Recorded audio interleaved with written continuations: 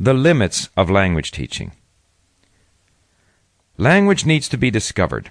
It cannot be taught to an unmotivated learner. Becoming a linguist depends on you, not on schools or teachers. Language teachers are dedicated to helping you improve, but they cannot make you fluent. You have to acquire the language yourself. The teacher can stimulate, explain, and provide the best possible language resources. After that, you must take charge and pursue your own learning, according to your own interests and nature. If you do that, you will learn, naturally and without stress. The language classroom is too often an artificial environment where the emphasis is on teaching the language according to a timetable imposed by the curriculum. The expectation is that the teacher will impart language knowledge or skills in a certain order.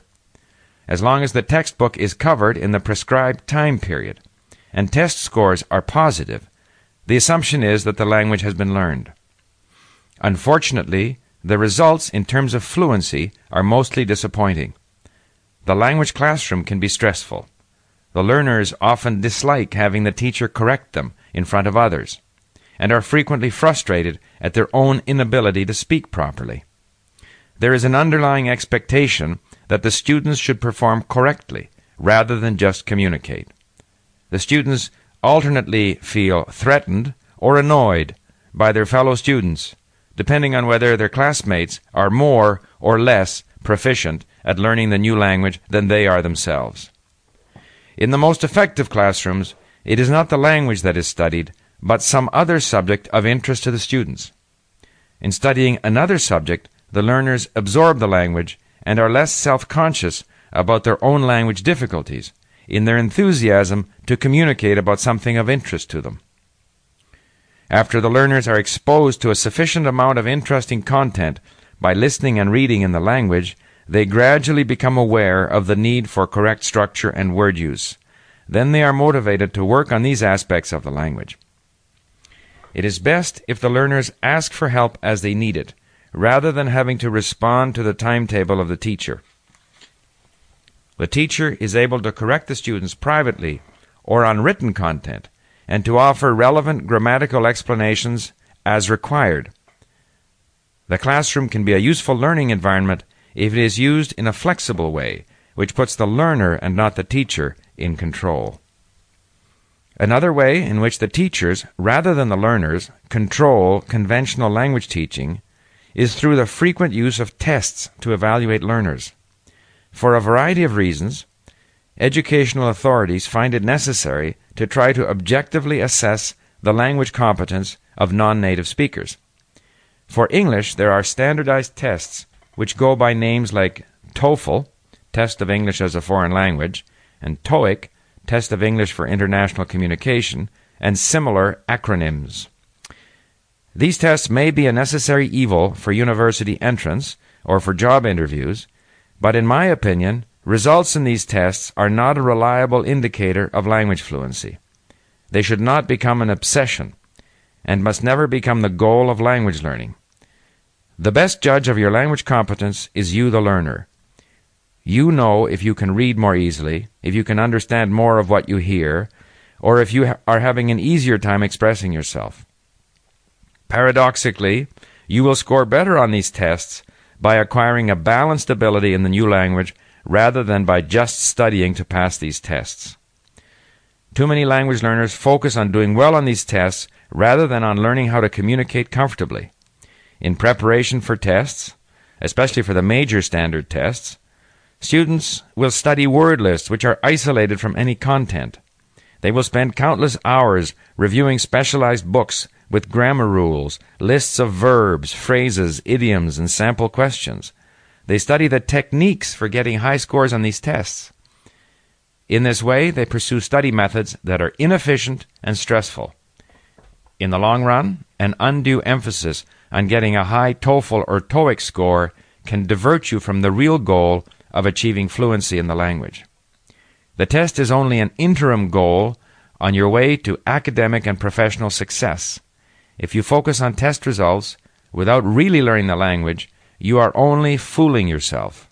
In the end, you will not be able to use the language effectively. There are no shortcuts.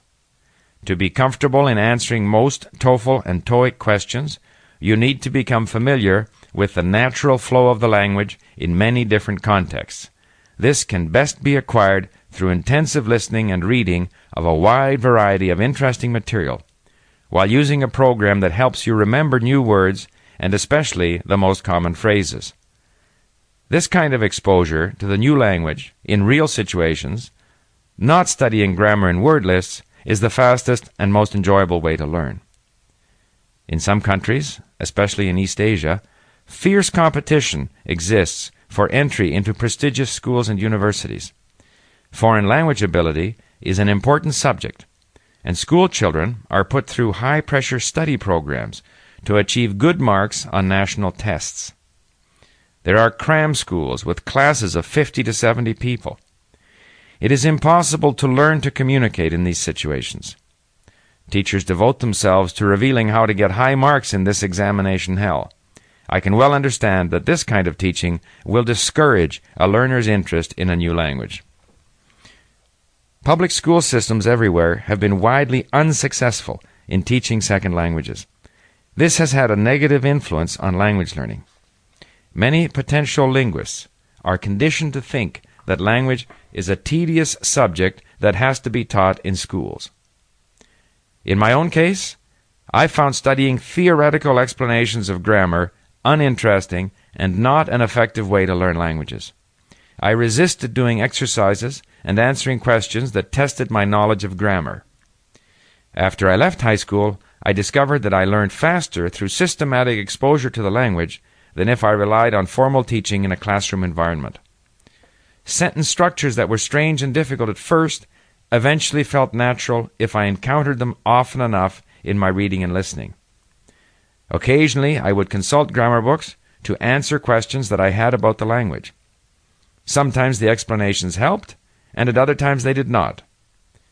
Much like when I looked up words in a dictionary. I would usually remember grammar rules or explanations, if I understood them, only for a short period of time, and then forget them. In the end, it was only through enough exposure to the language that my grammar improved. I was prepared to devote considerable effort away from class to listening and reading on subjects of interest to me. This was the natural and enjoyable way to discover the language. I developed my own systems for expanding my usable vocabulary to ensure that I was able to retain words and phrases rather than immediately forget them if I did not see them again for a few days. These methods helped me develop study programs for the linguist. There are undoubtedly learners who are happiest in the structured environment of a conventional language classroom, and who are comfortable studying grammar and preparing for tests. Even those learners can benefit from a self-directed learning system like the Linguist. By customizing the learning process to suit their needs and interests, learners will find that their classroom language experience will be more effective. In this way, they will also make it possible for themselves to continue progressing in the language after the formal classes are ended.